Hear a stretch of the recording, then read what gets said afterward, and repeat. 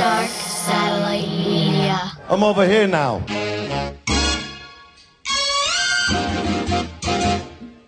Pardon the interruption, no need for introduction. It's the drunken monk. Turn this shit up a little something. I'm bucking, up in smoke, sipping Bacardi till I'm giving my car keys to Jimmy Ferrari, and we out. About to go jump in a mosh pit full of hundreds of hot chicks saying something obnoxious like, I gotta put my foot in your ass permit. When I'm done, I'll cook you in a Brooklyn blast furnace.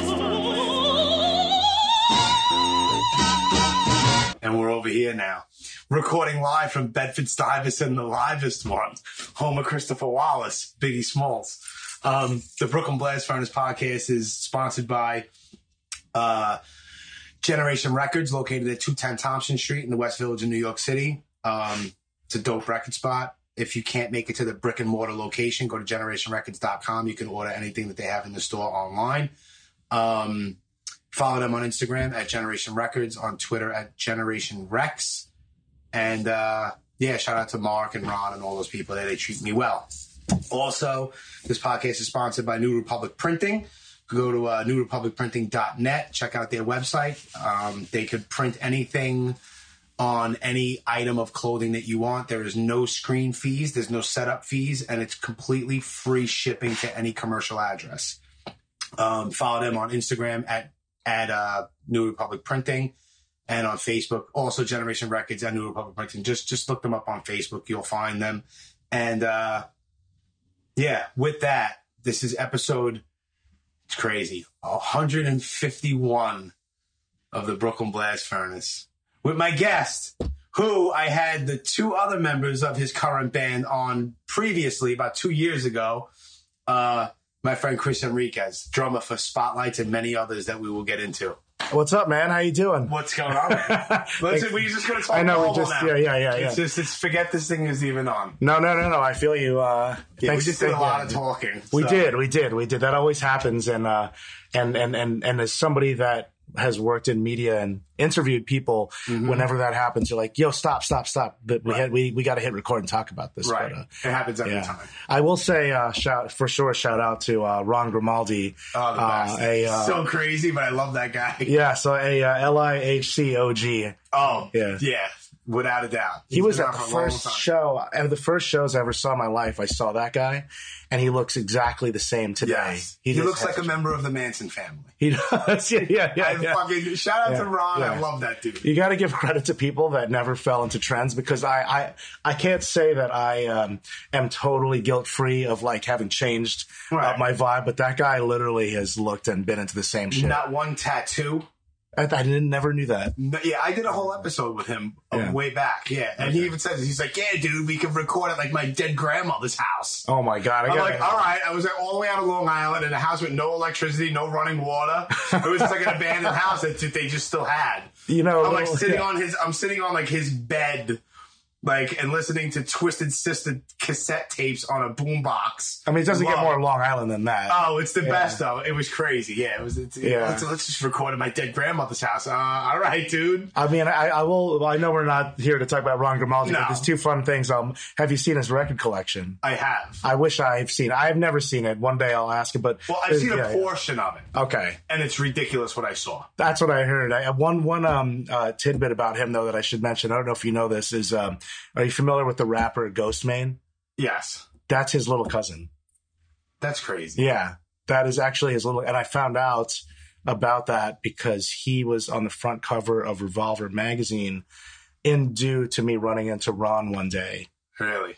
His manager, I believe, didn't think it was a good fit for him to be on the cover of Revolver, because he's more like, he's a hip-hop guy. Yeah. But he has like the metal kind of twist, and... a buddy of mine was like, that's Ron's cousin. I ran into Ron at a metal show, and he goes, oh, it's my little cousin. Text messaged him, and then he ended up on the front cover of our magazine. No shit. Yeah, totally random, but like the guy's pretty famous now, I guess. So you would never think, if anyone anyone listening knows who Ron Grimaldi is, the furthest thing you would think is that these two guys have anything to do with each other. Yeah, very bizarre. Yeah, it's pretty cool shit. Yeah. But anyway. So you said my magazine, because we will get into, because you do work for Revolver Magazine. Right. Cool. So... There's so many things that we want to touch on that I want, but obviously there's no map here. So if you want, because eventually we're going to lead up to, which I think is fucking awesome, that Spotlights is doing a run of shows with Faith No More and fucking Korn. Yeah. Which is fucking dope. Right. Like, good for you guys. Thank you. Yeah, it's fucking great. But where did you, all right, you grew up where? Long Island? I grew up in Manhasset, which is a town in Long Island. Okay. Yeah, and it's not too far from the city. Okay. Yeah. And then, well, we don't have to go through your childhood or all that kind of shit, but what was your first band? Because you play drums. You play any other instrument or no? I play a bunch of different instruments. Drums is like basically like where my quote unquote music career lies. But I just started playing guitar in a hardcore band as well, so it's my first time stepping outside. All right, well, that's cool. Yeah. Well, if people don't realize it, I mean, you filled in for bands like Beyond, right? Who else? I know that there's Super Touch, which is fucking dope. I love Super Touch. Yeah, man. And Shai Hulud. Yeah. And Primitive Weapons. Primitive Weapons I was actually in. Okay. Yeah. All right, so now where do you want to go? The floor is yours. Where do you want to go with this? How do you want to do it? You know what? I guess I'll start with, I got into punk and hardcore at an early age because of the fact that, the city was at my fingertips. And, sure. You and I were talking earlier about sort of growing up with older siblings.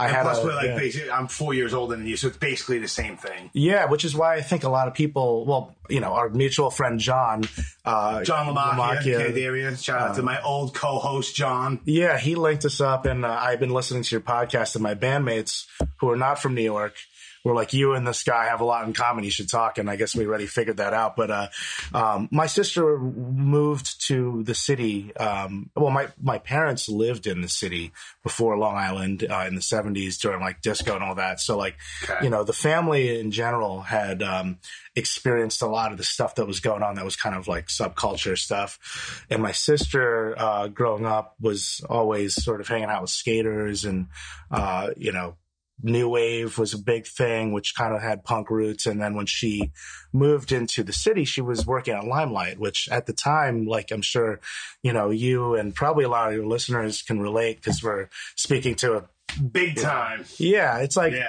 you don't really think about how crazy or legendary anything is when it's happening. And when she was working there, she actually brought me there in 1991 when I was 11, which is very bizarre. That was probably one of the 91 was probably like the first time I ever stepped foot in the Limelight. Late 91, early 92. Which would have made you 15. I would have been, I was born in 75, so it would have been like 16. 16, and I was 11. 16, almost 17, depending on the month, yeah. Right. I mean, so if anyone out there has seen Party Monster, you kind of have an idea of what that lifestyle was all about, which was, Anyway, that's how I got into I was always attracted to sort of like weird countercultures and having someone related to me that would bring me out there and you'd pass by St. Mark's and see all the crazy punks hanging out it's a scene, man. It's at an early age. That shit resonates, bro. Yeah. And so I was playing drums and I was, in bands, but I gravitated towards the hardcore scene. And my first band that I was in that was notable is a band called On the Might of Princes. Okay. We were on Revelation Records, which, I guess most people know because of the whole Youth Crew thing. But by the time, bands. Right. By the time we were on there, it was kind of different. It was a different time. Right. What year was that about? 2000. Okay. So, that was like kind of 15 years past, the whole inception and whatnot. Right. Even though I grew up on a lot of those cool hardcore bands in the 90s, I guess, by the time I was playing music, quote unquote, professionally, it was around, the time that you had this, I'm smiling because it's kind of almost like, glam metal in the 80s, they compare this stuff to, but you're Taking Back Sundays and Brand News and Thursdays and My Chemical Romance. I love all those guys, but, if that was sort of my beginnings, I was playing shows with a lot of those guys and everyone got famous except for us. We were kind of the... no shit, you played with all those guys, huh? They used to a lot of those bands used to open up for us. Really? Yeah, that was kind of the deal. So Coed and Cambria was a band that opened up for my band at the time, and I didn't know that any of these guys were going to be famous. No, I don't even think at that time that they even realized that they were going to be famous. Right. It wasn't designed that way, right? No, I mean, there's a lot of things like that. It's just like, who the fuck knew? Like, it's weird. You don't have the foresight. You're just going out to play because you like to play, and it's dope. And maybe one day something will happen, but you don't know that for sure. Next thing you know, it's like one of those, what the fuck, how did I get here moments? Yeah, I mean, too, because, when you were going to hardcore shows in the early days, you never probably thought that any of those guys would end up being who they, these legends that they are now today. Especially like the bands that have just lasted the test of time. Like, you know what I mean? It's like look at a band the first one that comes to mind is like, look at AF, man. Oh my God, I was at 1980, bro. Right, that's how old I am. I was born when AF started. Yeah, which is crazy. I feel like, and when you live here and I never left, and you stick around long enough, no matter what kind of music you play, you end up in a lot of the same places. Sure. I have a funny story about AF, actually. Talk to me. One of my favorite bands, top 3. Yeah, I wasn't planning on this, but this is very podcast worthy. Listen. A couple years ago, Spotlights was playing in Austin, Texas. I don't remember the name of the venue. Okay. And one of our fans, I guess, got a ticket and it said Agnostic Front on it when he got the ticket. So we were like, that's weird. So then we go on the venue website and it turns out that Agnostic Front is playing inside and we're playing outside. Oh, shit. And my bandmates know that I'm this guy that is obsessed with like New York hardcore to this day. Yeah. I play different styles of music, but that's kind of my go-to. Like I just identify with it. Actually, me too. But so they're like, you're going to freak out. I'm like, what? They're like, Agnostic Front's playing inside of the venue that we're playing outside of. And we went, and I've met a bunch of those guys, like I was saying, because I think when you like hang out long enough, you end up in the same bars as these guys. Yeah, it's just like even at shows, you're outside. It's just like they're just like another face at this point. Exactly, and it was cool. And that's what's great about it. It's not like that rock star shit. It's like everyone's just like chilling. Right, absolutely. Pokey watched us. Yeah, that's great. Vinny came out, took some pictures with us, and I don't think there's anybody. There's nobody like better than Vinny Stigma, man. He's just from a different fucking time, a different mold. Yeah. Definitely one of a kind dude.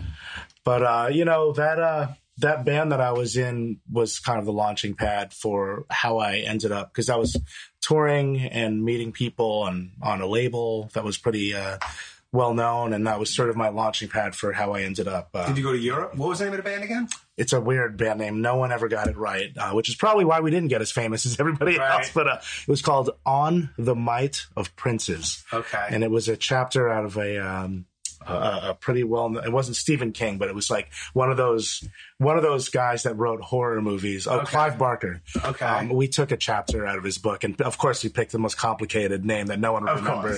But that was sort of like, once I started doing that, I was touring and going to Europe, and you went to Europe and everything. We did. Oddly enough, that's fucking great. Well, Revelation, that's pretty fucking cool, man. Yeah, they were a big deal back then. Yeah. And so send you over to Europe. Did you have how many? Did you put out records? How many records? We put out 3 full lengths. Wow. And then my singer passed away. We were kind of just a crazy bunch, and he eventually passed away.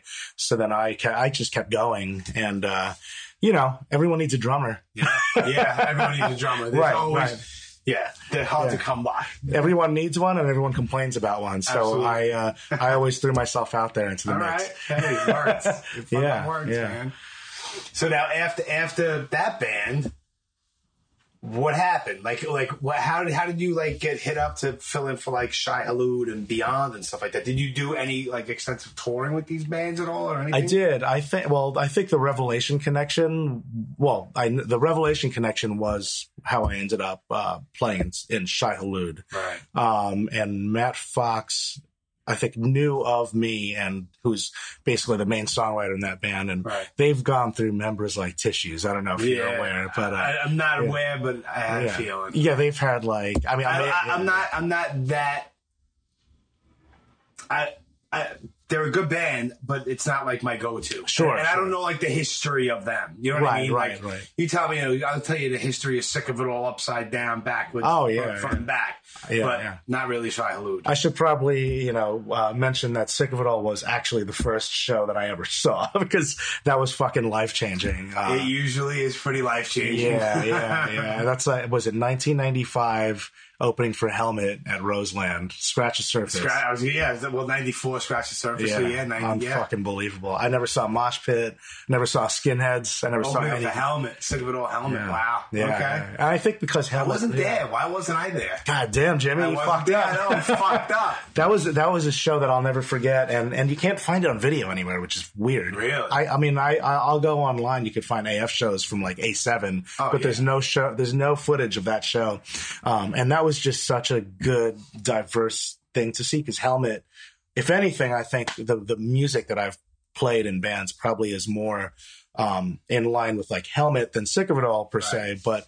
so I always say to people, like, had Helmet not been on that show, my perception of like what I would end up wanting to do could have been, if it was like Sick of It All and Madball, who I love, I could have just ended up in hardcore bands. So it was really like it was just I didn't know the difference between Helmet or Sick of It All. It was just angry music from New York. And I was an angry person, and I took it and kind of went with it. I think as kids getting into this shit, something's a little off. You know what I mean? Right. I mean, I'm speaking for myself. You know what I mean? Like, there's a reason why, we gravitate towards this angry, outside the box, underground, fuck the mainstream type shit, where you go into a small, dirty, smelly room. Right. And you grind out and you fucking hit your friends for a good time. You don't think about it that way when it's happening until you're our age now. It's a beautiful thing when it's happening. I fucking still love it. Yeah, I still do it. I mean, being more aware of it and still doing it just sort of proves how, I mean, look, we're sitting here doing this right now. Right. You have a Cro-Mags hat on. Yeah, exactly. I have a terror shirt on. Like a fucking child. Yeah, it's so funny. I wear band shirts like I'm 15. I mean, that's kind of the deal. I kind of dressed more like I did in high school today as a 40-year-old than I did. Yeah, bro, I've been dressing the same since I'm like 14. But I don't know where we were, but we were talking about, we went all over the map, but it doesn't matter. We can, But so Shai Hulud, I filled in on drums because Matt Fox was on Revelation and knew who I was, and we did like 1 or 2 weeks with Earth Crisis on the 20th anniversary of Firestorm. No shit. How the fuck was that? I was not sober back then, and it was funny because I definitely was drinking and singing along to every fucking Earth Crisis song. You got damn right you I just I remember being on stage in Buffalo singing along to Firestorm, holding a beer but hiding it behind an amp. Or Syracuse. Syracuse where they're from. But that was fun. And then actually Super Touch was more I moved to New York City in 2006, but I'd been hanging out there like since I was a teenager, and Mark Ryan is like this, Mark. Yes. Mark is like somebody that if you're in New York at like if you're like 35 and up and you've like hung out in New York City, for, since you were a kid, you've encountered Mark Ryan. Right. Whether you know about hardcore or not, you've fucking encountered this guy. So I didn't even know he was Mark Ryan from Super Touch, who I knew the band because I had like the New York Hardest, not New York Hardest, New York Hardcore, the way it is with the Searching for the Light. But he was just like a local guy that I saw in bars. He was always DJing or doing stuff, and so he knew me. And when he got the band back together years later, they needed a drummer and they hit me up. So I think we did the This Is Hardcore after party. What year was that? I'm going to guess that it was like within the past 5 years, within the past 4 to 5 years. Okay. So that was my connection with Super Touch. Gotcha. Which was a lot of fun. And, I look up to all these guys. And then Beyond was a year ago, and that was a tour with Into Another. So those were... Shout out to Richie Birkenhead. I had him on a while back. Such a cool guy. Yeah. It's so humbling to be around people like that. Yeah. Because I don't tell them, but I had posters of half the guys that we just talked about. I had posters of them on my wall when I was a kid. Yeah. And that's what I was talking about earlier with New York. Like, you never think, even though they're not necessarily rock stars, right, that like you're going to be hanging out as buddies with these guys. And I'm sure you get that feeling when you interview them. Yeah. It's crazy. But when you hang out and you don't leave. But then again, like, I don't fanboy out like anymore. You know what I mean? I'll recognize, and sometimes like I'll be thinking like, silly ass fucking Craig Ahead. I'm sick of it all. Oh my God, he's the best. It's like me, him, and Jerry Farley have a text thread going, and That's great. It's 94,000 miles long. Right. And all it is talking about how each of us is a jerk off, and you don't like good pizza. Like, that's all it is. It's just ridiculousness and nonstop shit about food and pizza. And it's like, I'll sit there and like, I'll be bullshit with him and we fuck with each other and shit. And he's like, we're fucking cool as shit. But then again, like, I'll sit back and I'll be like, in my head, I'll just be like, I remember like being like on a bus going up like to Boston. I used to go to Boston often in like the mid 90s. And I would have my Discman. And I would shit. And I would repeat it with all my extra AA batteries in my book bag. See, you kids don't know the struggle about having a Discman and having CDs and extra batteries and this big bulky thing. Yeah. But I'd be on a bus and I would just on repeat would be just scratch the surface, the entire CD. And now it's like, it's like fucking 25 years later. And it's like, what's up, man? You know what I mean? So I have those, I'm always a fan, even of my friends. You know what I mean? I will always be. Of course, and that's the essence of the whole thing. And that's what's just fucking cool about it. Right. You know what I mean? Yeah, it's like, kind of like why you grab... Obviously, there's good music, right? But then you're just like, the fact that like hardcore and punk rock is a thing where there's no pretension. Is amazing. And then when there's notoriety involved, you're really proud of that person. Absolutely. I try not to fanboy out. I have had my moments. It's definitely happened, especially when I was drinking, but hey man, remember when you put out that record? Oh, dude, you did that shit? I had a really bad moment. But I'm glad that I never really did that. I think I did. I'll tell you the moment. Let's hear it. Where's the skeletons? Break them out of the closet. No, we might as well go for it, because if anyone listening might find this... and they fanboyed out before, too. Right. They want to say that they were all hard on Facebook and shit, but they fucking fanned out also. We went on tour with Glassjaw and Quicksand. And there you go. And I love Quicksand. Slip is my all-time favorite record across every single genre of unbelievable. Music. Yeah, so both of my bands, Primitive Weapons and Spotlight, split up the Quicksand US tour. One band did one half, the other did the other. And at the Brooklyn Steel show, this was actually right around the time I got sober. So like shortly after this show is when I started my... this is after they put out the newest record? Right. This is the Interiors tour. Gotcha. So I'm backstage and I'm like fucking like probably 15 beers deep and like probably a couple shots into the night. Right. And John Stanier from Helmet is standing in like one of the dressing rooms and I'm fucking annihilated. And I just look at him and I go, and he hasn't been in Helmet in like years. Right. I'm not even sure if that's something he's comfortable talking about. Right. So I see him and my bandmates, Mario and Sarah, who you've had as guests. Shout out to Mario and Sarah. Yeah, shout out. I look at John Stanier and I go, holy shit, you're fucking John Stanier from Helmet. And he looks at me and he goes, I am indeed John Stanier who was in Helmet. Yes. And just to keep it going, I'm like, hey, Mario, Sarah, look, this is John Stanier from Helmet. They're like, that's him standing right there next to you. Yeah, that would be him. And so he was cool. And we talked and they're like, yeah, we're big fans. And about 6 months later, I'm at my own party that I'm throwing in the Lower East Side. It's a Revolver Magazine party. Okay. And and I'm sitting at the bar getting like a seltzer water, and I look to my left, and the guy next to me getting a drink is John Stanier. Awesome. So we make eye contact. He remembered you?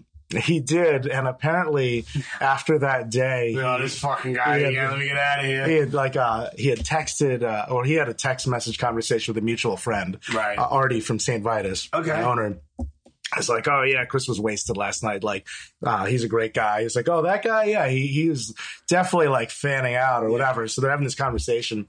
We make eye contact, and I just turn red, and I'm like, hey man, how you doing? I don't know if you remember me. And his first words were, how could I forget?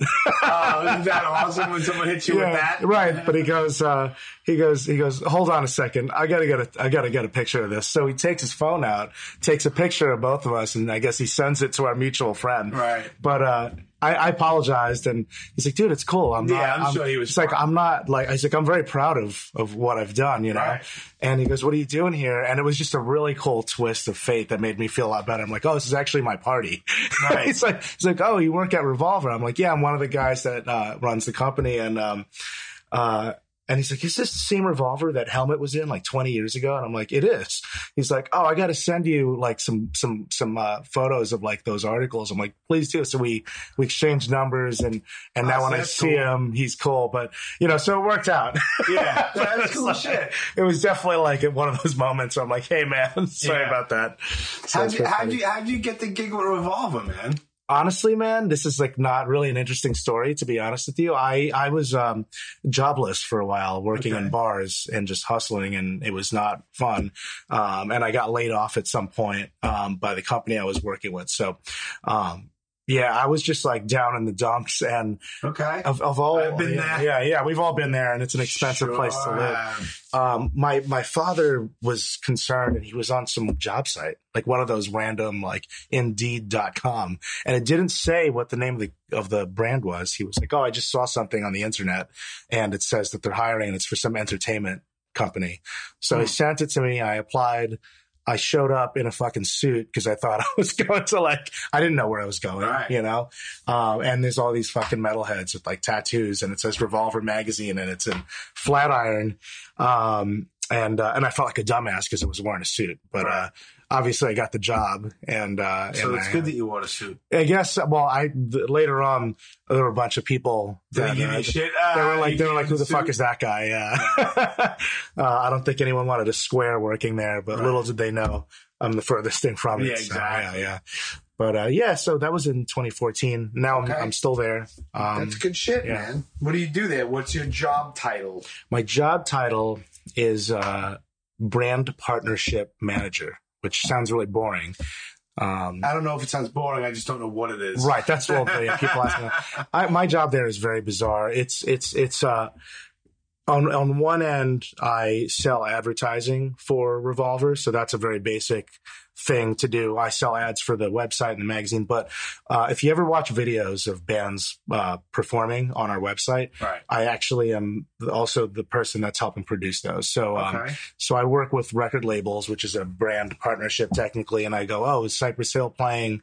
I heard Cypress Hill's playing at Gramercy Theater on Halloween. I'd love to film it and broadcast it across Revolver and a bunch of other websites like Inked Magazine, and we work with a bunch of other partners, and so that's one part of what I do, which is producing videos, and it could be a live performance, or it could be like more recently, I worked on a documentary, a short film on Chester from Linkin Park that's premiering soon. So, but I work with the record labels on it. So I'm kind of like I don't operate the cameras or like come up with the concept, but I'm like the guy that has the meeting with the record label and goes, hey, do you want to do something special for Chester Bennington, who passed away? Yeah. We have a really great team of people and a lot of followers on social media, so we could make sure that his story is told and that sort of thing. And then I do events, so I also set up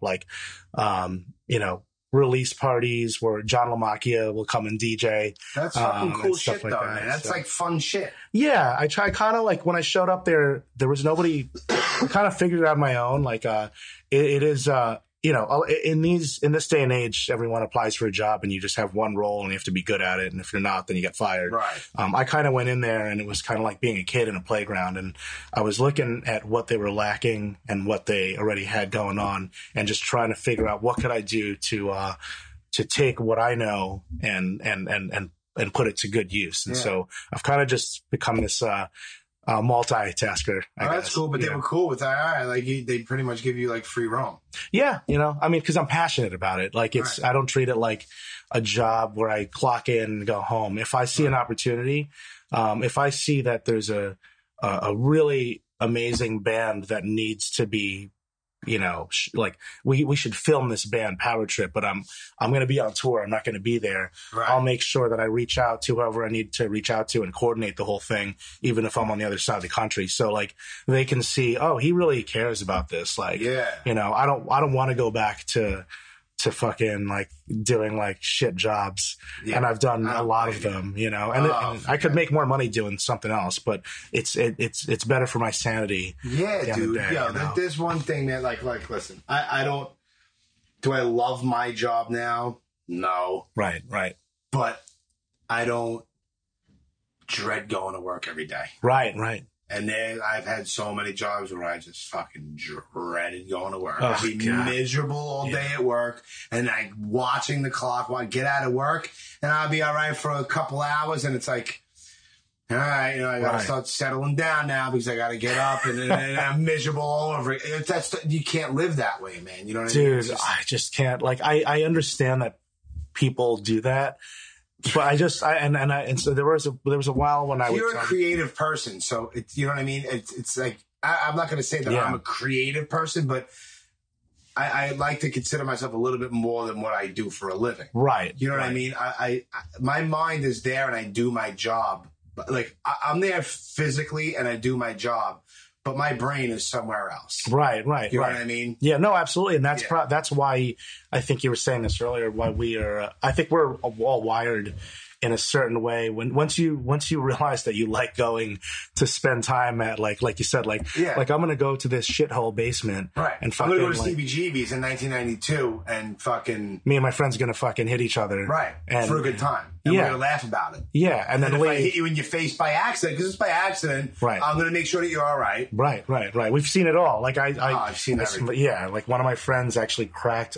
This is a true story. Like we went to go see Burn at like shout out to Shaka and Gavin. Gavin's my coach, actually. He's my trainer. I had all those guys on. Fucking good dudes. He's the best. Yeah. But you train at physical you train it? That's where Craig Satari trained me. Oh, no shit. For one day, but yeah, no, my friend got his skull cracked in the beginning of a burn set because one of my boys elbowed him right in the face. He actually cracked his skull, and he left to get that sorted out. Yeah, but we were all fucking friends, Yeah, was he mad at him? You can't be. No, he wasn't mad. I don't think he was mad. But yeah. Anyway, like you were saying, it's hard to.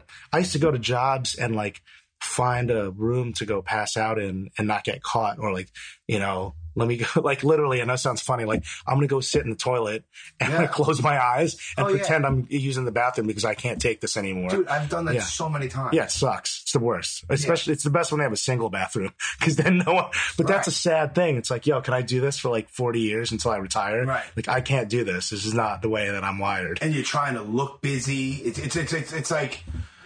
Right. You're spending more time trying to get out of what you're doing and more energy trying to hide and do other shit, waiting for time to go by than doing your job. And that's how miserable you got to be at work. I mean, I'm not going to lie. It's not like I'm killing it by any means because from the outside looking in, to some people it looks like it, but it is a hustle. Like, just like I'm not, it's not just like I got to work and like everything just handed to me. You know what I'm saying? It's still work, but anyway, you know what I'm saying. It could be a lot fucking worse, man. Yeah, no, definitely. I'm not complaining, and we are blessed that we have a cool scene and a cool city and all that. Absolutely. I'll never leave it. Yeah. And no, I don't think I'm ever going to leave New York. I have left it. Have you? I have. Where'd you go? Times.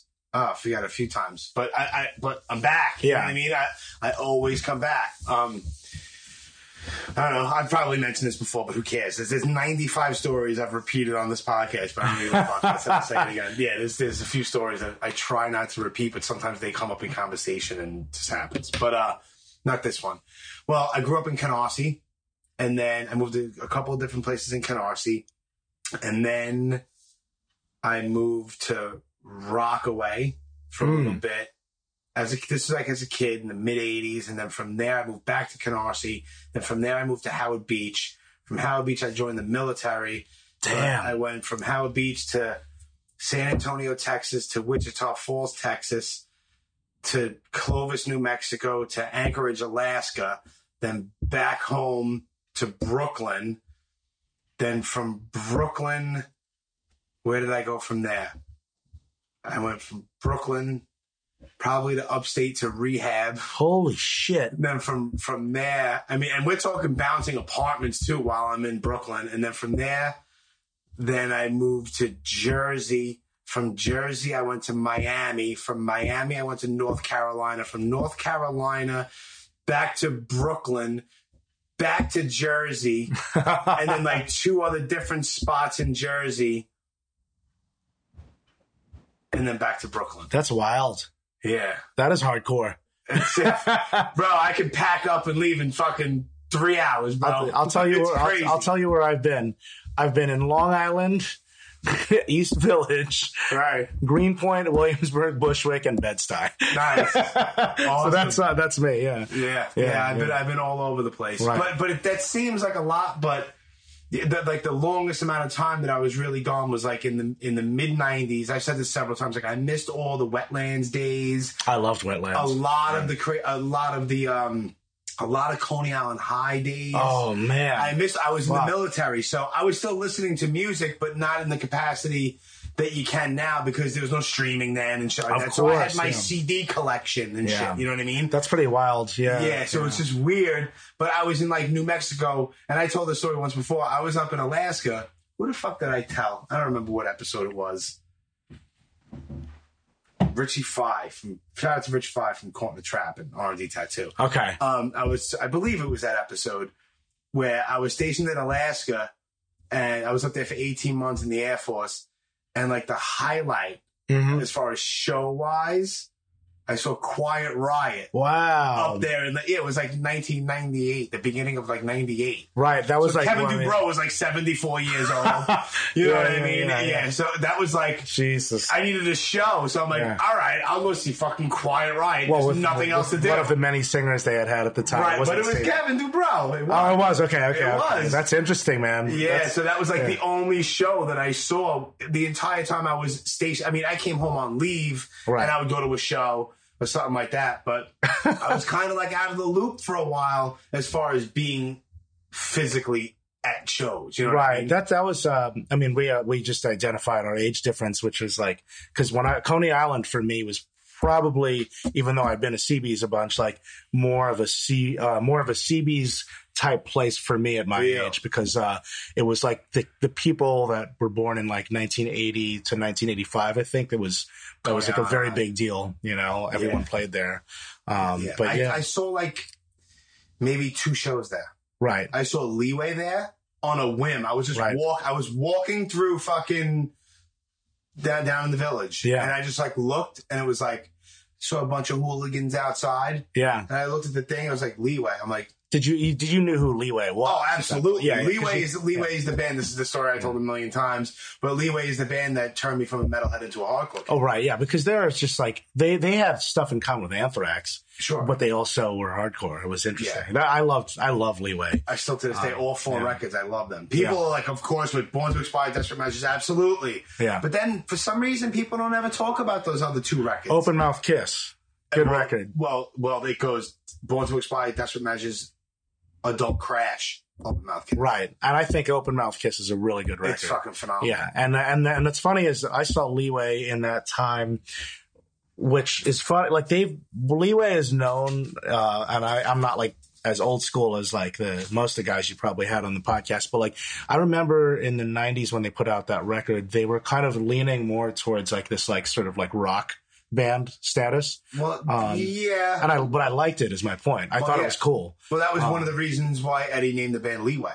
Right. Oh, is that right? Yeah. Did not know that. Yeah. Well, they were originally going to call themselves Juggernaut. Oh, okay. And then he decided on Leeway because he didn't want to pigeonhole himself into one particular sound. Yeah, well, it makes sense now. Makes complete sense. I think it's a great name for a band. And they maintained the sound on that record, but you could tell it was going. So when I say like rock band status, I'm thinking at the time you had like Quicksand into another shift. Orange 9mm, and it seemed at least from my perspective as a kid that they were kind of going towards that direction. When you could be on like 120 minutes or something. Same thing like look at Life of Agony. Oh yeah, and it's one of my really good friends from high school is now the drummer of Life of Agony. Okay, what's her name? Her name is Roxy. Okay, Veronica. I call her that sometimes, but Ronnie. Sorry, Ronnie. No, that's cool because I mean. Veronica Bolino. There you go. It's like those two bands that we're talking about, like Leeway and Life of Agony. Those two bands stand out to me as, yes, of course, like one voice, like that Agnostic Front and those Sick of It All records around that time. Like, just look around, one voice, all that Life of Agony stuff up to River Runs Red and Ugly, and all the Leeway stuff. Like, that was like 90% of my soundtrack. Right. From like 17 years old until, a good 5 years is Biohazard. Like all those bands are just like, and they're still my go-to bands. Well, it's classic. The classics never got a style. It's funny is like, I've talked about this a bit. Like I like a lot of different types of music. So do I. But what I identify myself as a hardcore punk rock kid, right? Because that to me was the music. Even though I was into metal first and I liked grunge music, which I still like all that stuff. But there was an ethos and philosophy that came along, and clearly a community. So like I made friends. All these years through the scene, but my I think my music taste, for whatever reason, like obviously I play in Spotlights is not a hardcore band, and, right? What would you consider Spotlights as? Honestly, I know this is gonna sound like I'm trying to dodge the question. I mean, I don't know that there's like a particular like we've been thrown into a lot of different genres. I think that I hear a little bit of 90s like alt rock, but I also hear Helmet and I hear post hardcore. And then and some like spacey psychedelic stuff. Like shoegazy. Yeah. Right. Yeah. And Mario I don't think is a necessarily like we all like metal, but I don't know if he's like necessarily like a Sabbath guy or not, but like we definitely have slow, doomy metal stuff going on at times. So it kind of moves around. But I guess my point was like people ask me like what I listen to, and it's not anything like what I am known for playing, which is bizarre until recently, but which I started my first hardcore band. But I just I liked going to shows, listening to the music and being part of the community. But as a player, and I'm sure John from Candiria can relate, even though they were kind of a little more hardcore leaning. Like I just had more that I wanted to put out there. And now that I'm doing shit, I'm like, maybe I should start a hardcore band finally. Yeah. And now I'm doing it. So And you see, speaking of like, you just touched on like John and like Candiria, it's like that band doesn't get enough credit. Like at all. No, they should be huge. They were way, way, way ahead of their fucking time. Absolutely. Like way ahead of their time. And I mean, I think a lot of it was the crash. Right. And they lost momentum and stuff like that because of that, which I mean, Jesus Christ. I mean, I've been through that actually. I've been, really? I was, my old band On the Mighty Princes was in a van that flipped, like we drove off of a cliff. Like but in Omaha, Nebraska, it was the bottom of the incline, and the car was in the middle of the night, black ice, could barely see anything, and the car did a 180, and then driver's side fell off the cliff, landed on the driver's side and then spun around until it landed on its wheels. And we all survived. And was anyone like ejected? Because no, I don't remember who, but somebody was like ejected from, it might have been John. Somebody was ejected, or a couple people were ejected out of that fucking. No one was ejected. On that Candiria tour. No one was ejected, but and we escaped somehow, like with just a couple of cuts and bruises and some sore necks. Lucky, dude. But like what you're saying, Candiria on one end, yes, Candiria is insanely ahead of their time, and I'm glad they at least had some airplay back when that was a thing, and they had some cool singles, but. Bands like Dillinger Escape Plan, who have been around just as long, who are very deservingly high up there in the chain. I think they used to play together, if I'm not mistaken. Yeah, and I think sorry, it's my lunch over there. That's but all right. I think Candiria, like you said, the crash probably is. If it wasn't for the crash, I'm sure we'd be different. We don't know. We could just assume, but. But I do want to give a shout out to John, not only for linking us together, but I just heard his new single that he's putting out, Spylocopa. And I'm just like, for real, like, it is not anything like Candiria at all. Not. It's probably more like Radiohead or Tom York. But I was texting him yesterday. It's not, when you're like friends with someone and you feel like you want to like their shit, but you can't like be honest with them. This is so good, man. I told him I couldn't stop listening to it. Like, It's an unbelievable song. I didn't listen to it yet. Yeah, we're premiering it on Revolver soon, and then it'll be out. But like, shout out to John. I hope what he's doing finally gets him some kind of recognition. So Spylocopa is like a side project that he started like a long time ago. Right. And it was basically, if I'm not mistaken, John, you can hit me up if I'm wrong. But I'm paraphrasing. Like Spylocopa is apocalypse backwards. Oh shit! I didn't know that. It's obviously it's misspelled, but if you read Spylocopa backwards, it's apocalypse. And I think that it was spawned from 9/11. Interesting. Yeah. Which is, obviously like, fucking A, man. Like that's But yeah, his single is, he's released stuff under that moniker, and it's been sort of experimental. Yeah. This is very different, and I think it seems like he's going in more of a solo effort. Like he's singing, he's not getting guests. At least on this track, it's him singing. Really? Because before he had Greg from Dillinger on a track, Julie Christmas on a track, and a bunch of people. Yeah. Yeah, I have to listen to it. So sorry, I'm picking my teeth, but I don't care. People don't see it. People don't hear you picking at your jibs. Don't have Thai food before you do a podcast interview. That's all right.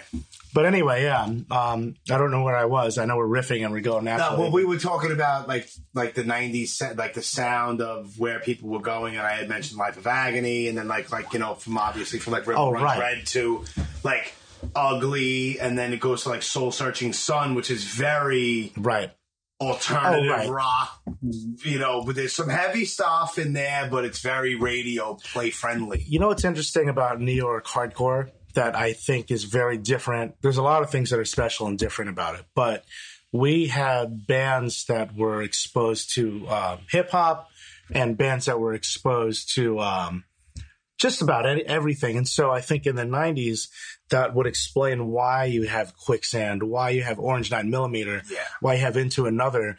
And, I'm sure there were some haters out there, but I loved it. All of it. So that's kind of like, I think as a hardcore kid, I was sort of seeing a lot of that stuff, and that's what I relate to. And I think, even I'm sure Mario mentioned it. Mario grew up on hardcore, and so did Sarah.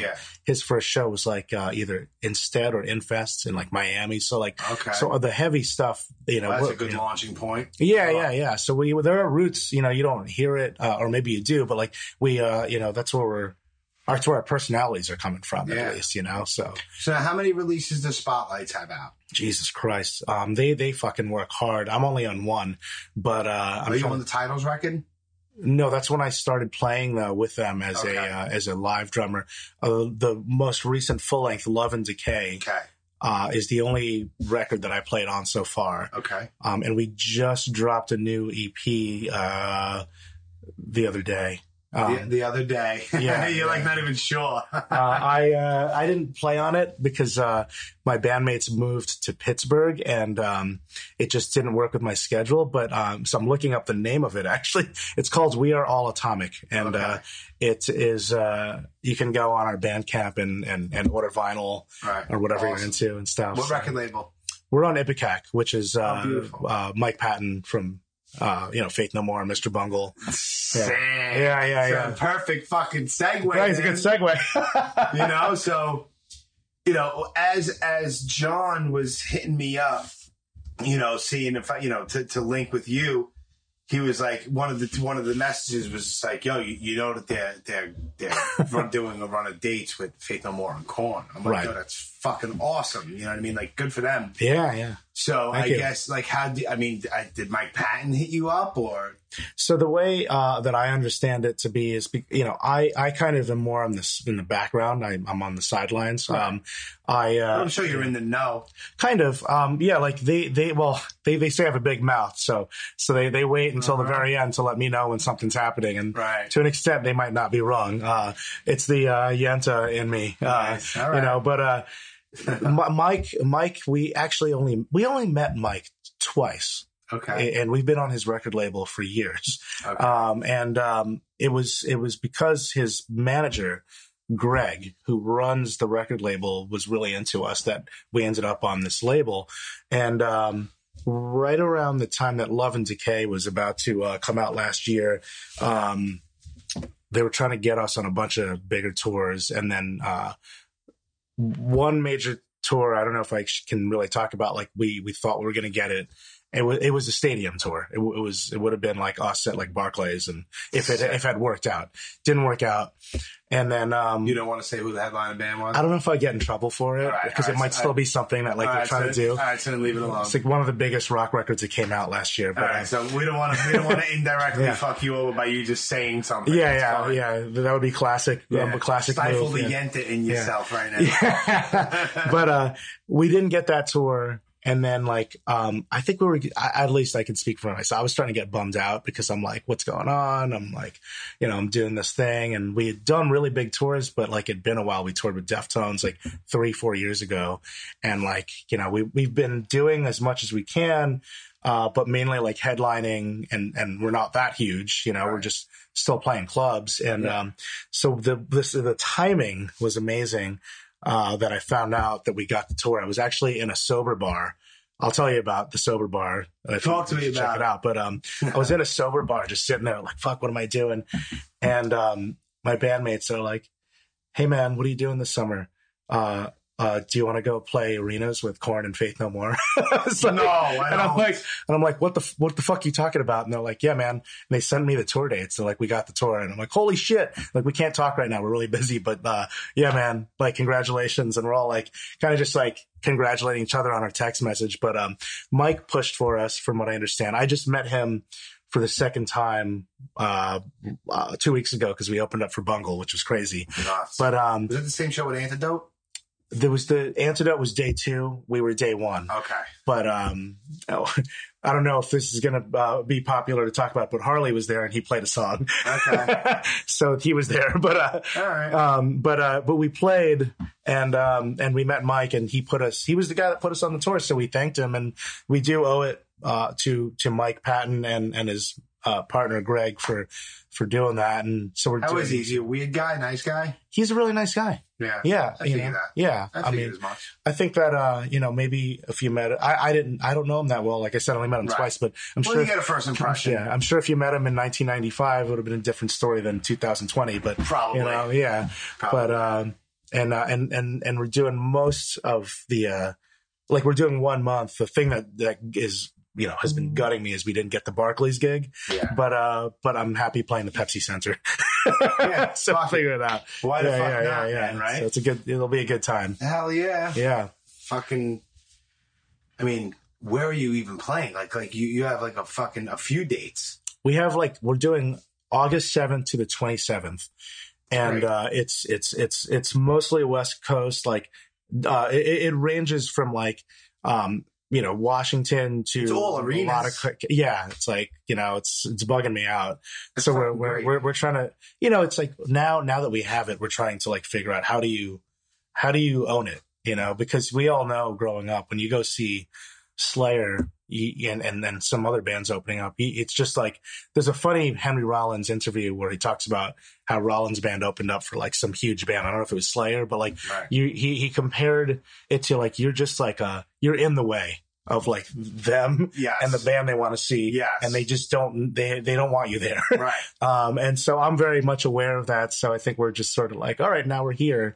How do we make sure that we fucking crush it? Just crush it every night. Because you never know if it's going to happen again, You never know. So we're going to do our best, And what's cool is that Gary, regardless of anything, you're going to win some people over. It's New Year's. You're definitely going to gain new fans from it. I should hope so. Yeah. I mean, how playing arenas, how do you not? Right. You'd have to be I'm not saying we're the best band, but you'd have to be a pretty horrible band to fucking play arenas and then get no fans out of it. So knock on wood. Man. But, so I'm really pumped. It's in August and, tickets are on sale now. So. All right, good. Where can they go? Do you know that shit? Yes. Well, basically livenation.com. Okay. If you just go on livenation.com and look up Faith No More Korn, you'll be able to purchase tickets for the entire tour, and Helmet is on the part that we're not on, the Barclays show. The other half of the tour is with Helmet, so that's pretty fucking sick. Yeah, man. Yeah, right. That's fucking nuts. Yeah, Faith No More and Helmet, man, and Korn. It's like that's a show. Yeah, that's also kind of crazy if you think about it, because you were such a huge Helmet fan. It's like, all right, you're splitting the tour or whatever it is, and you're just like swapping out with Helmet. It was a huge bummer to know that that was not going to happen, but I you would have to be like total babies to complain. Yeah, I want Helmet. Yeah, you know what I mean. But I'm gonna be at those shows watching, because I'll be home by the time it starts with Helmet. So I'm looking forward to going to Barclays and seeing them. Yeah, I've never been to a show at Barclays. You know what? It's awesome. I know that an arena show. I don't know if you're an arena guy. Not really. Yeah, I mean, honestly, I've been to. Well, yeah, I can't count Lollapaloozas because that's like outside. I'm not counting outdoor shit. Woodstock 99, like not that, but like inside of a place like I've probably said it before, but in like I think it was like 1990, I saw fucking Motley Crue. Wow. It was Faster Pussycat and Motley Crue at the Meadowlands. Was that even with Vince Neil? Yes. Okay, because you remember they had John Corabi. No, this was Dr. Feelgood. Oh, good for you. Yeah, great. Yeah, yay me. Yeah. It was Faster Pussycat, Motley Crue. And then as far as a concert, like in an arena. Right. I like I said, I can't count Lollapalooza 93 or 94. I can't count Woodstock because that's all outside festival type shit. So the only other time I've ever been to a stadium tour show was the last time Slayer just played the Garden. That was a great show. It was great. Do you remember that they played Agnostic Front Victim in Pain on the fucking house monitors at some point?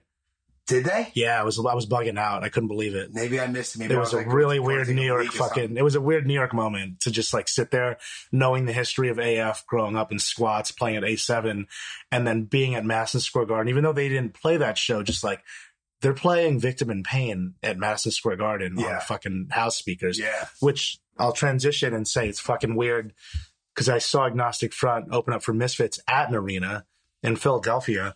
And the fucking whoever was so fucking happy for them. That's like another thing. It's like Vinny's the best and fucking Roger's the fucking the best dude. And they also Mike Gallo rules. I love Mike Gallo. Mike Gallo's great. Long Island, baby. I had Vinny and Mike on way back, and hopefully, maybe by the time you're listening to this, you might have heard another episode with them too. But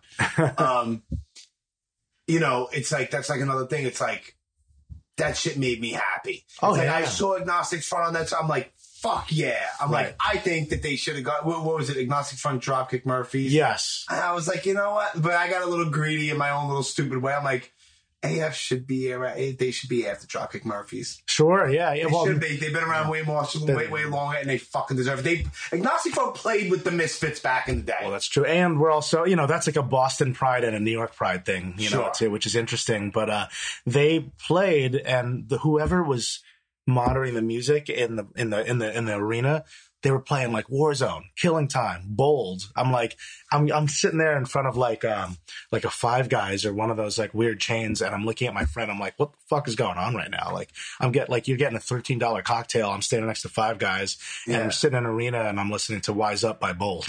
That's crazy. Yeah, it was, when you're coming from our perspective, it's bizarre, but I'm happy for that. And that goes back to what I was saying about New York. Like, what's different about New York is that other scenes that I know I listened to your episode with Stephen Blush, and great guy. Yeah. I never met him before, except for that day. Well, I mean, actually, that's cool, man. I mean, great. We're talking about record collections. Right. Oh my God. I found it interesting. It was the last episode I listened to of Brooklyn Blast Furnace. But, you have these great bands, but they all broke up, and then they continued to do stuff that had nothing to do with hardcore. And I feel like New York, maybe all these other people didn't necessarily want to get famous, but I think that it makes sense why hip hop and punk rock and hardcore is the way it is here. It's because like many of us, and I'm not claiming that I grew up hard. I grew up in a very good family in a very nice town, but I was fucked with by a lot of people, and I fought people all the time, and it sucked. I couldn't get a cup of coffee or a slice of pizza without somebody fucking trying to jump me. It sucked. So, I just think that like when you get into music, and this is all street music, you really want to come up as high as possible in what you're doing, because you've been told that you're being pushed down all your life, right? Yeah. So to see AF in an arena and hear like Bold in an arena, like, if there's some punk purist that's like, it's like, no, fuck you. Yeah, fuck you. Like, shut the fuck up. Great. They're playing fucking like some shit that was recorded in like a shithole. Yeah. In like 20 bucks. Yeah, literally in an arena, and like Agnostic Front is playing, and Vinny Stigma's in the audience, like playing guitar in the middle of a circle pit. Like, amazing. Fuck off. Yeah. You know what I'm saying? Fuck yeah. You can't say shit. No, exactly. It was the same thing when I found out that Murphy's Law was opening up for the Misfits. Oh, I was so bummed. I'm like so fucking happy though. Dude. Like, Jimmy G is the best. And I'm like, and so is Raven and all those guys. And I'm like, good for them. Like, you fucking deserve that man, shit. Jesus Christ. You deserve that shit. All the years of grinding and just constantly playing it. You fucking deserve that shit. I read some bullshit about my band today on the internet, because they're always bullshit. I don't know if I should get into this, but if you want, there's always bullshit. There's bullshit about me. There's bullshit about everything. We never had internet drama before, because we're not that band, but something happened where something that Mario said on a podcast was taken out of context. And, of course. And now everyone in their little putney feelings. People getting upset about it, and it just and then got a hobby. Yeah, and I had to like take myself away from the computer because I was reading comments of like strangers that I've never even seen in my life. Of course, and I don't even know who they are. Yeah. And I just actually, the funny part was the guy that posted this comment was in Brooklyn, of all places, and he goes, whatever, Spotlights is one of those bands that's just playing the industry super hard, and they're like, one day they were playing at a small club for nobody in Brooklyn, and then they were on tour with Deftones. They're like, not. I think he was using it as a diss, and I'm like, no shit. I'm like, what the fuck do you think? That's how usually shit happens. I was like, what do you think we're trying to do? Yeah. You want me to fucking like basically like be broke and like fucking like just play to you? Right. You know what I mean? Yeah, you want to play to the fucking bartender? Yeah. And like, we're not even like killing it necessarily. I mean, it might seem like it, but like, it's still, we can't afford to, we're trying to figure out if we can bring a sound guy to go on this arena tour. Right. Or not, we're not sure if we can. So it's like, it all seems like that. But anyway, it's just funny when people are so precious about like what is supposed to be underground and what's supposed to be this. Right. And the second someone gets a small little bit of success, people fucking like to shit. And that had nothing to do with the comment necessarily that got controversial, but I was just reading like what other people had to say, and I had to take myself away. I'm like, I'm getting angry right now. Yeah, you gotta pull yourself away, because people are gonna fucking say whatever the fuck they want to say. Right. And then if you put your little 2 cents in, then it just escalates and it grows and it never fucking stops. Right. So it's like you can say whatever the fuck you want. Yeah, I see what you say, but you know what?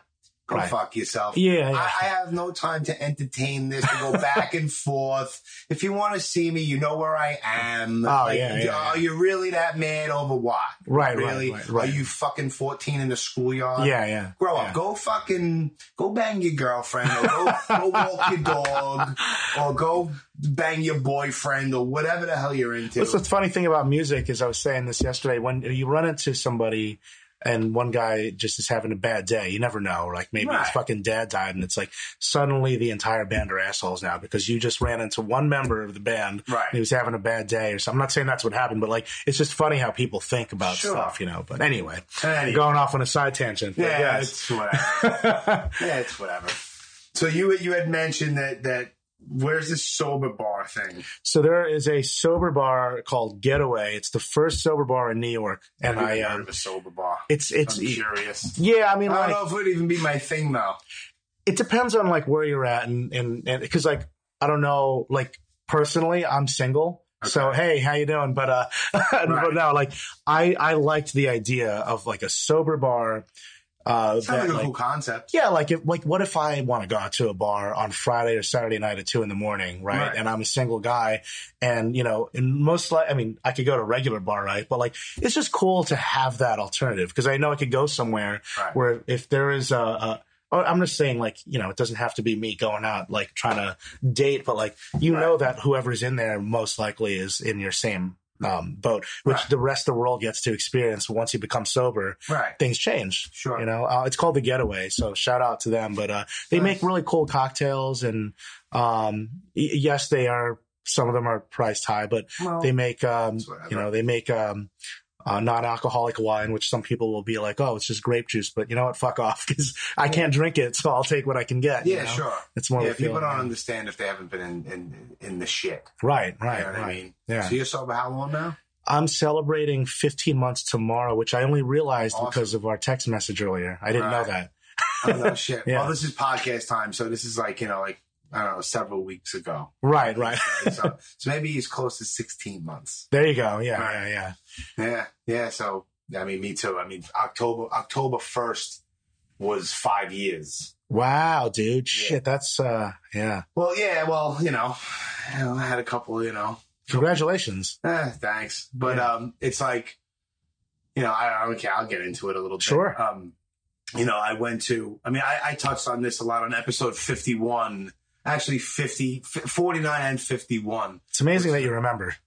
I do. Certain things I remember. Certain episodes, it's like, oh, yeah, he was in like the 90s, maybe, 80-something. Right. Yeah, well, because episode 49 was, I did a thing, it was called Jimmy Ferrari, Life and Times. Okay. And I was sitting on my bed with my phone with like kind of like bullet points of chronological order, like little bullet points. Right. And I just told good, bad, ugly, indifferent, fucked up, sad, funny, everything about me. I mean, that's amazing. And you went out of your way to like have a voice. So it's like great. 2.5 hours long. Right. And I was like, you hear like, I didn't even know. It's like I had like all my notifications on my phone. So you hear like dings and fucking bells going off and people texting me. Hey, it's punk rock. It's like, what the fuck is that? I was like, and then my phone rings and there was this band from Philly called Done Deal and they were like my ringtone, but you just hear silence on the podcast, but I'm hearing this. I'm like, oh fuck. And it fucks me up. But it's like a 2.5 hour thing. But I spoke about that and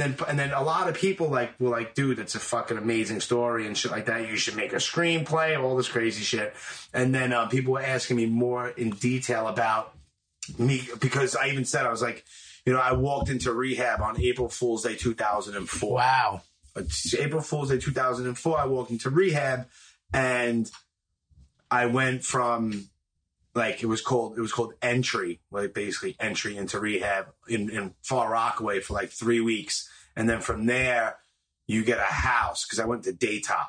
Okay. So there was 3 different houses where upstate Maine treatment happens. So it was either Parksville, Swan Lake, or Springwood. Okay. So I went up to Springwood, which is up in Rhinebeck, not too far from Poughkeepsie. Got it. So, and then after that, then you come back down to the same place in Far Rockaway for re-entry, basically re-entry into quote unquote society. You know what I mean? It's a whole process. It's a whole process. But the entire thing was like 16 months.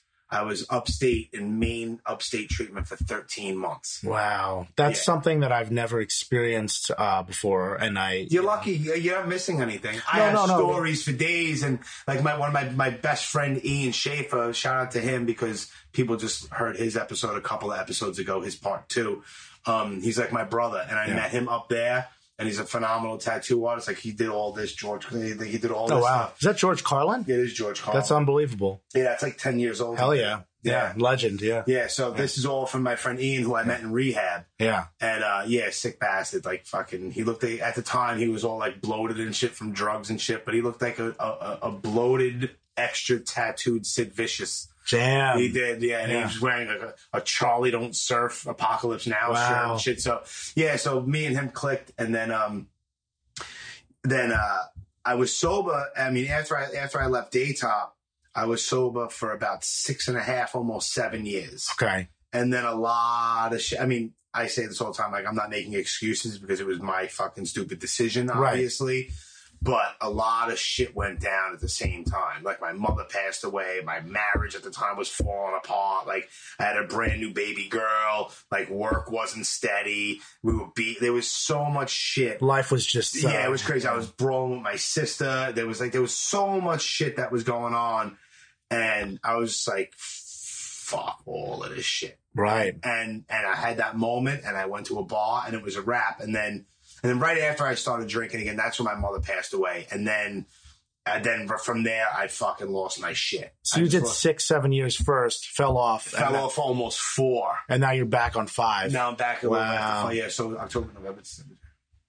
Yeah, almost. Yeah, when this airs, almost 5.5. Good for you, man. Yeah. I know that, like, after a while, like, I mean, I've only been 15 months, but this was my 3rd attempt. Okay. So I similar to you, I had like I tried several times before. Like, I would go like 90 days. Like when I would live with like my ex-girlfriend in like 1999, we would have like a huge fucking brawl, hard drinking too, and we would do like this stupid shit. And I'd be like, yo, like, I gotta fucking chill. And I would go to like an AA meeting or something like that. Right. And I would get like 90 days. Right. And then I'd be like, all right, I think I'm going to smoke a joint now. Yeah. And then I'd smoke a joint, and I'd be like, all right, I'm going to go to the store. I'm going to grab myself a 12-pack of See, that's interesting. And I guess there's a lot of difference in, like, because, like, I do smoke weed, but not often, but it doesn't make me want to drink, which is weird. But well, it's not weird. Everyone's different. Yeah. Like, me, if I smoke, first of all, I can't smoke weed anymore. Like, even,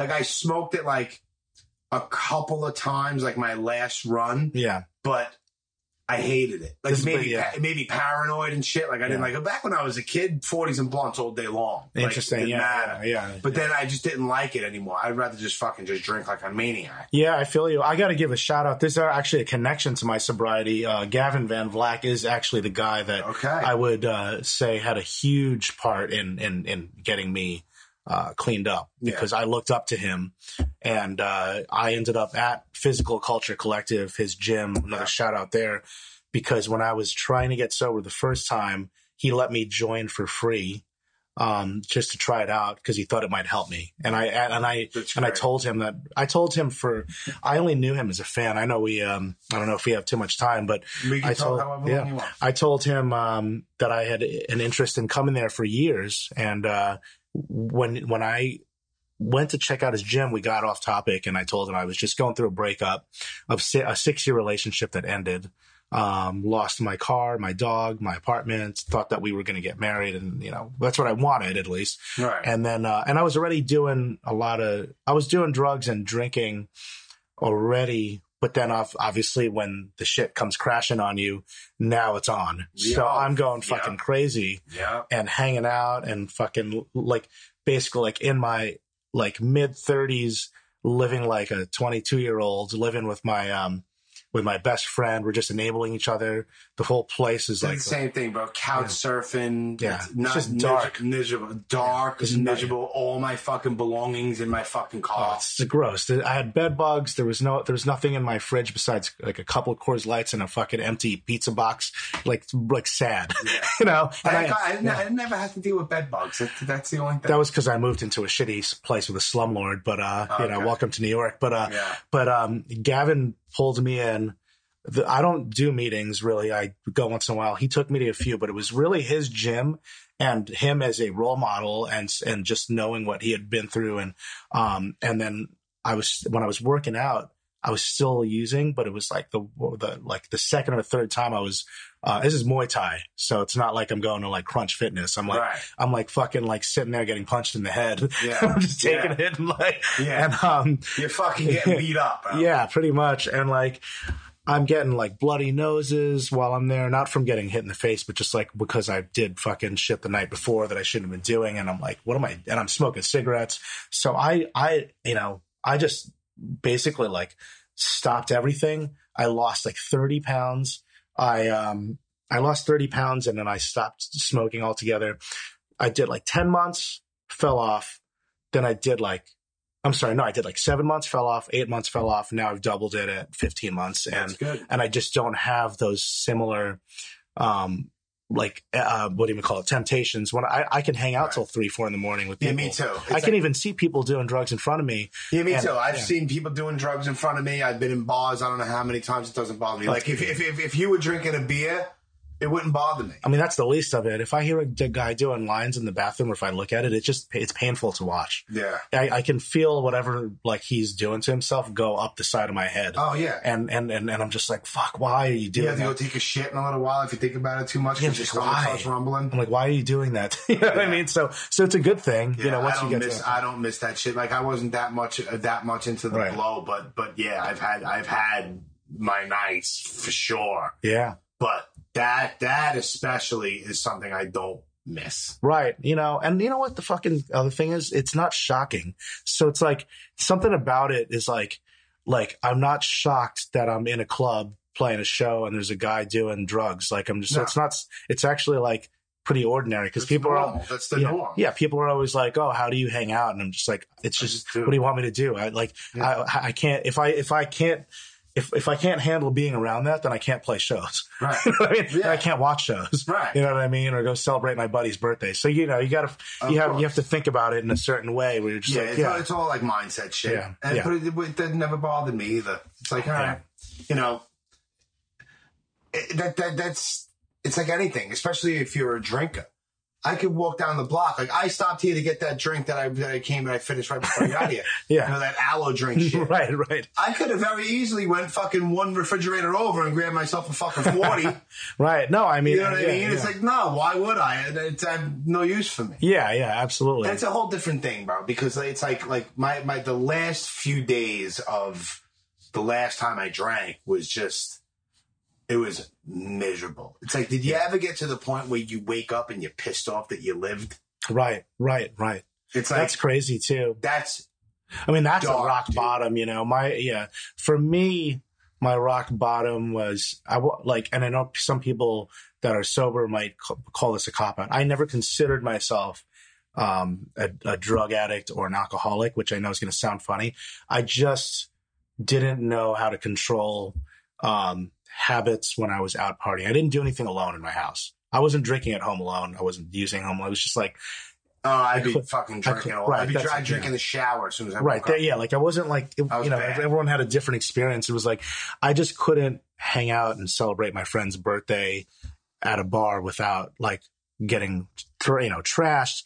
And then if I got trashed, then I wanted some blow. Of course. And now this is like a really easy way to like go meet ladies, and it always worked. And, that's not a great way to meet people. And that's not a great way to celebrate your buddy's birthday. And it's not a great way to like show up to work the next day. Right. So, there's a bunch of stuff that I figured out.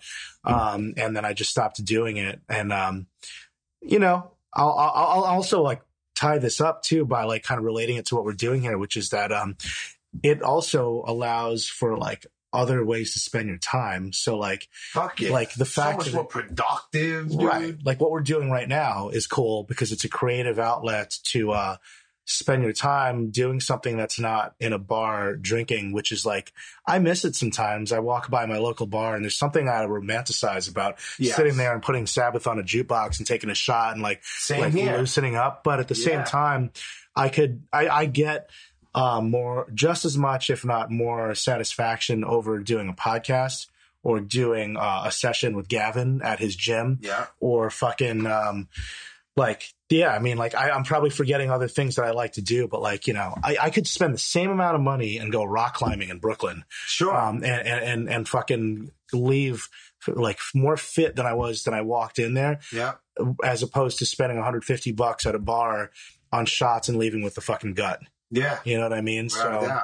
And when you start to get our age, it's kind of unattractive. And you could look better now than you did when you were 25. Damn right. You absolutely can. Yeah. Absolutely true, can.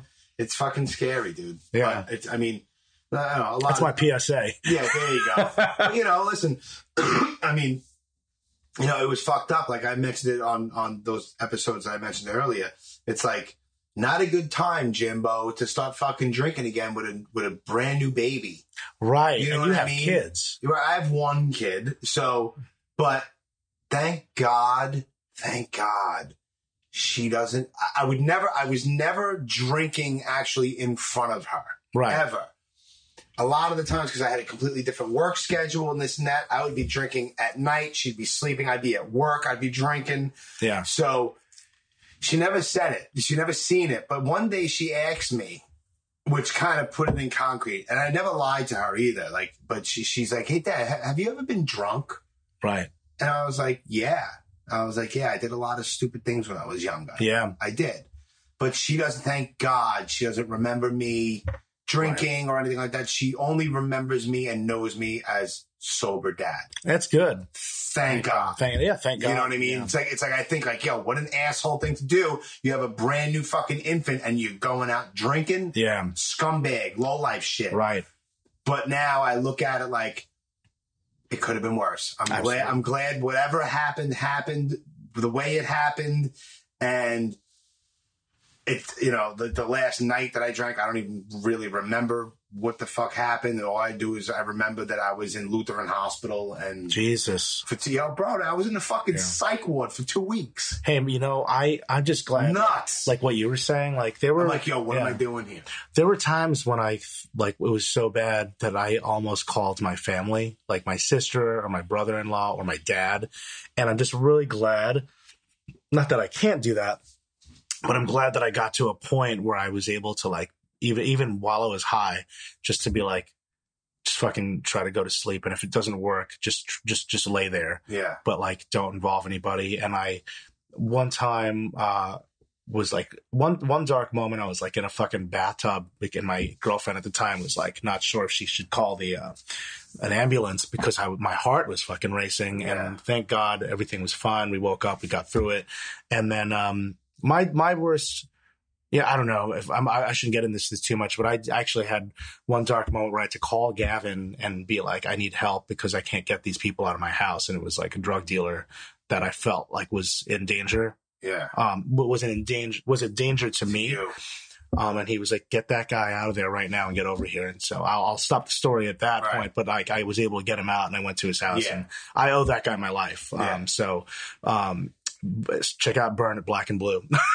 But and if you want to stay fit, check out Physical Culture Collective. Yeah. Which, speaking of, I need to get my ass in there. But the last moment I had was bizarre. It wasn't this rock bottom moment. I had so many rock bottoms. It was just an enough's enough moment. Right. I just I went out. It was a day after Thanksgiving, and right around my birthday. I told my friends that I wanted to watch Creed, because Rocky's my favorite movie. So I wanted to watch Creed. It's my favorite franchise in movies. Yeah. I wanted to see Creed 1 or Creed 2. It was one of those. And I was like, I don't want to do anything crazy for my birthday. I want to see Creed and I want to get some food. We did exactly that. And I ran into a guy that I knew that had drugs. And I saw two attractive women that were talking to me, that were paying attention to me. And that's it.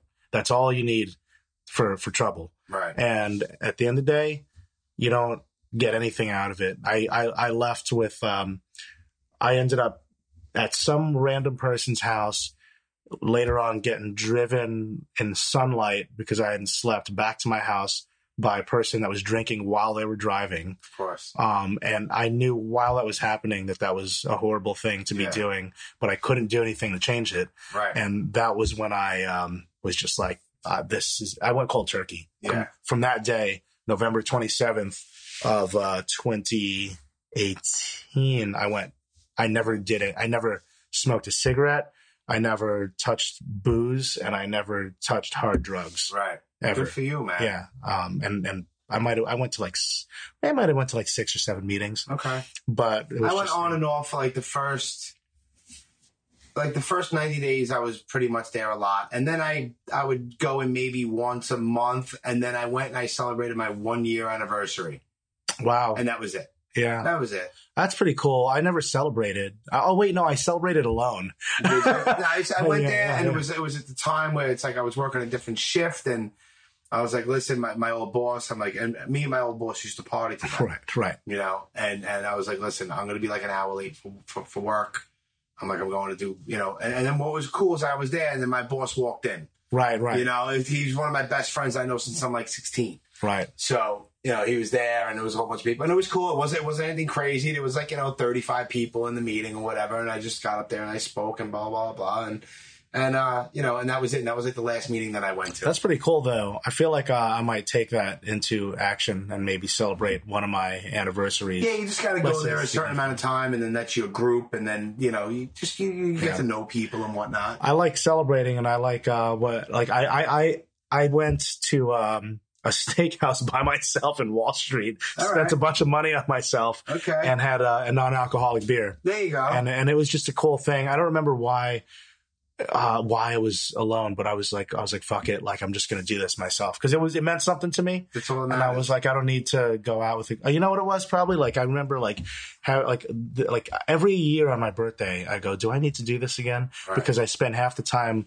being like, everyone's getting wasted on my birthday. Like I don't need to be here right now. Right. So I just thought maybe I should do it privately and do my own thing. And it was cool just to think about it. Sometimes sometimes it's good and it's healthy to do shit by your fucking self. Yeah, especially a 1-year sobriety. Do it by yourself. I mean? Yeah. You don't need all the congratulations. Just do it for yourself. Just be in your own house. I make a post on social, but just to set an example every time I have an anniversary, just to, you know, because I know that there are people out there that are reading that shit that I know because I've seen them in bars and I'm like, that guy doesn't look good. Right. You know what I mean? So like, maybe he'll read this. Maybe. You know, maybe he'll listen to this. Maybe. Yeah. Who the fuck knows? Yeah. It's good shit, man. Yeah, man. Awesome. Well, I appreciate you having me. Dude, anytime. You made it fucking really easy. Yeah, man. You know, I was like, yeah, no problem. Where do you live? And I had no idea. And you're like, oh, I'm in Bed-Stuy. I'm like, all right, let me just fucking see. And the little good old GPS right in the city. It was 2 trains. It was easy. And then a couple of block walks, straight shot. I don't know if we, I think we covered. I think we covered pretty much fucking everything. Yeah. I do want to make a shout out to whoever you want. I'm in a new band called Total Meltdown. That's right. Let's talk about your fucking hardcore band. Yes, if we can. Yes, we absolutely can. I just started playing in a hardcore band. It's called Total Meltdown. I play guitar in it. If you like, it's a great name. Yeah, if you like Chrome Eggs and Leeway, that's kind of what we're going for. Okay. And our first show is with Killing Time at that's a great fucking first show, man. Shout out to Anthony Caminal and Carl Porcaro. Thank you for putting this on. Andrew Stone. But we're playing at A7, aka Niagara, on Sunday, May 3rd. It's a matinee and we're on first, which probably means get there too. It's fine because like I still and Drew is probably fucking fed up with me, but I haven't gone to one of them yet. Oh, she should come to this one. I need to really do it because a lot of times I have my daughter on the weekends. Well, you probably don't want to bring her to a Killing Time show. I don't. No. Yes, I know. And plus, you know what? I know that I can bring her, but my daughter's not having it. She doesn't want to go to these things. She thinks my music is stupid. I always think it's funny when people, I don't have a child, but I have a couple like nephews and nieces and stuff. But like, you know, I see people bring their kids to shows and I'm sure some of them enjoy it, but it's almost kind of funny. It's just like, do you really want to bring your child around? Right. Like, hey, check out what I did with my friends. We used to beat the shit out of each other and get wasted. And it's like, I get it, but you know, it's just funny. Yeah. It's like, I've asked her before, you know, you want to go to a hardcore show? She's with me. She's like, no. Right. So it's like, what am I going to do? Right. Are you going to come with me anyway? And I'm going to force her to stand there and be tortured? I'm not going to do that to my kid. Well, I like that they're doing it that way and that they have the plaque there. And so we're pumped, but it's Total Meltdown NYHC across, I think, all socials. So, awesome. Yeah. And then we have a EP coming out on sometime in March, and that'll be on like Spotify and Apple Music and Bandcamp and SoundCloud. That's so great, man. I'm just pumped on it because I've never done anything like this before, and I'm actually writing all the music. I've never. I mean, we're all doing it collaboratively, but I'm usually a drummer playing someone else's songs, and so it just feels good to step out and play hardcore music and shit that I've been. That's fucking sitting awesome, on, man. You know? Hopefully you'll like it. As soon as it comes out, I'll fucking be listening. Yeah, I hope so. Yeah. Without a doubt, I'll definitely listen to it. If you're talking Cro-Mags and Leeway, I'm all in. Oh yeah, there you go. Yeah. Speaking your language. Yeah, you're definitely speaking my language. Yeah. So now, where can they find you on your band, spotlights, all that stuff? Run across all the social media shits. Yes, Chris Enriquez Drums. That's my Instagram handle. Okay. It's just at Chris Enriquez Drums. And then Spotlights Music is our Instagram handle. Yeah. And then Total Meltdown NYHC. Okay. And then I know I'm like a fucking walking advertisement. Yeah, who runs the Revolver Instagram page? That would be our editor-in-chief, Brandon Geist. Okay. So it's Revolver Mag is our handle on Twitter and on Instagram. Okay. So if you want to watch cool videos, like we have a lot of videos now, which is like you could watch Power Trip live, you could watch Cypress Hill live, you could watch there's just like a shit ton of like stuff that you don't really get to see anymore. Yeah. We don't get to turn on MTV and watch fucking like Quicksand on the Jon Stewart show or so that's what we're trying to do right now. We're trying to fill a gap that doesn't exist so you can watch live bands again. Sure. Because you can't turn on the TV and see it. Right. You can't. Yeah. Good shit. Yeah, I think that covers the Instagram and all that. And you know what I'm going to do is because I very rarely do it anymore. So since we're just shooting the shit with it all, go to on Instagram. It's just at the Brooklyn Blast Furnace. And if you hit the link in the bio there, that'll send you to a page where all you got to do is hit each button. It says it right there. iTunes, SoundCloud. You hit it and it'll send you wherever you listen to iTunes, SoundCloud, Spotify, all that shit. And also the podcast network, which I really need to gain more traction with, which is Dark Satellite Media on Instagram. And it's also, if you go to the Blast Furnace Instagram page and you hit that link, it's there. All that shit. I also have these limited edition t-shirts that I made for 11-year-old skateboarder Jackson Kudik from Syracuse. I don't make a dime off of them. I made them. They're $25. That's shipping included. And the profits of all that go to him and his dad so that in order to fund travel expenses for him to go to tournaments and all kinds of shit, because all this kid wants to do is become a pro skateboarder. So I did the episode with him live at Generation Records with him and his dad. They drove all the way down from Syracuse to do the episode with me. And the dynamic between the father and the son Jackson is incredible. And the sacrifices that father does for his son, who just cannot get off of a skateboard. He's been skateboarding since he's 4 years old. And it's one of those things where it's like, you ever meet somebody where it's like, this kid that's what he's born to do. Wow. That's this kid. And all he wants to do is become pro. So it's not a lot of money. Right. I only made 50 shirts. They're half gone already. So just the profits, I just PayPal all the profits right to his dad. So at the end of the day, you'll be rocking a really cool fucking Jackson Kudik Brooklyn Blast Furnace shirt. And at the same time, you threw the kid a few dollars, maybe to buy him a fucking, a lunch on the road going to a tournament somewhere. I'll definitely be donating myself. You know what I'm saying? So I think I have limited sizes left. I think from youth large to all the way up to like 3X, but there's only a few sizes of each because I think there's only like 25 of them left in total.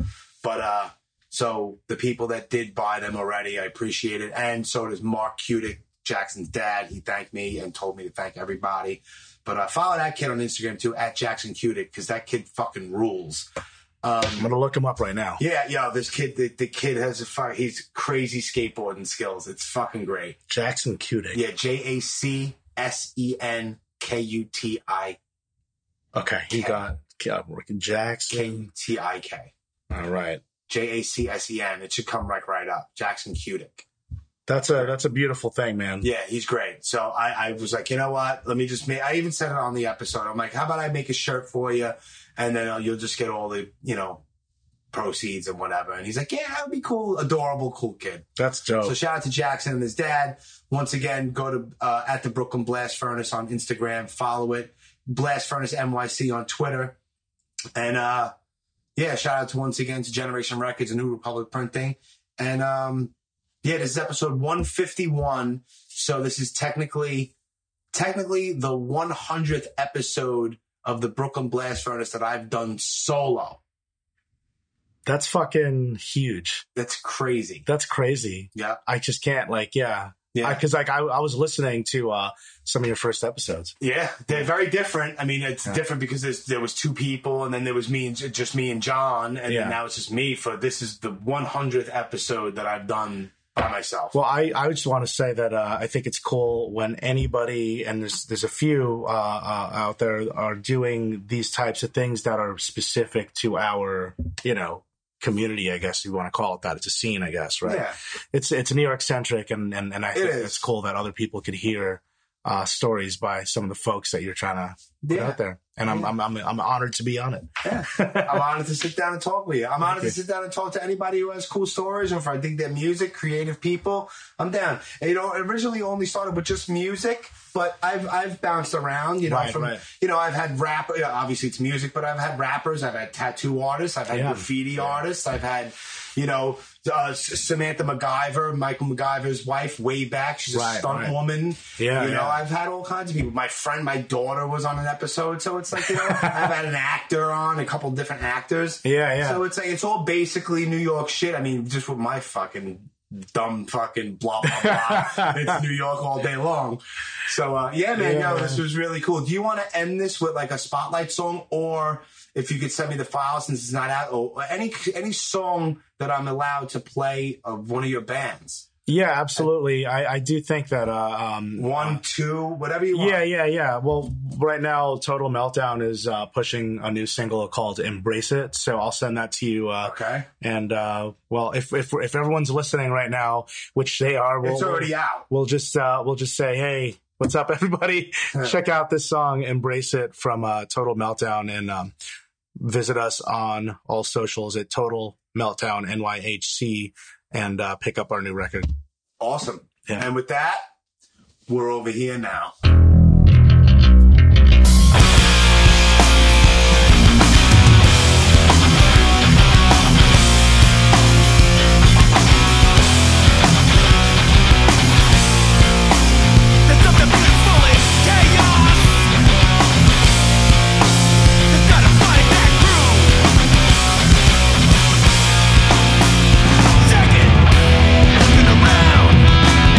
Feeling like you're backed against the wall.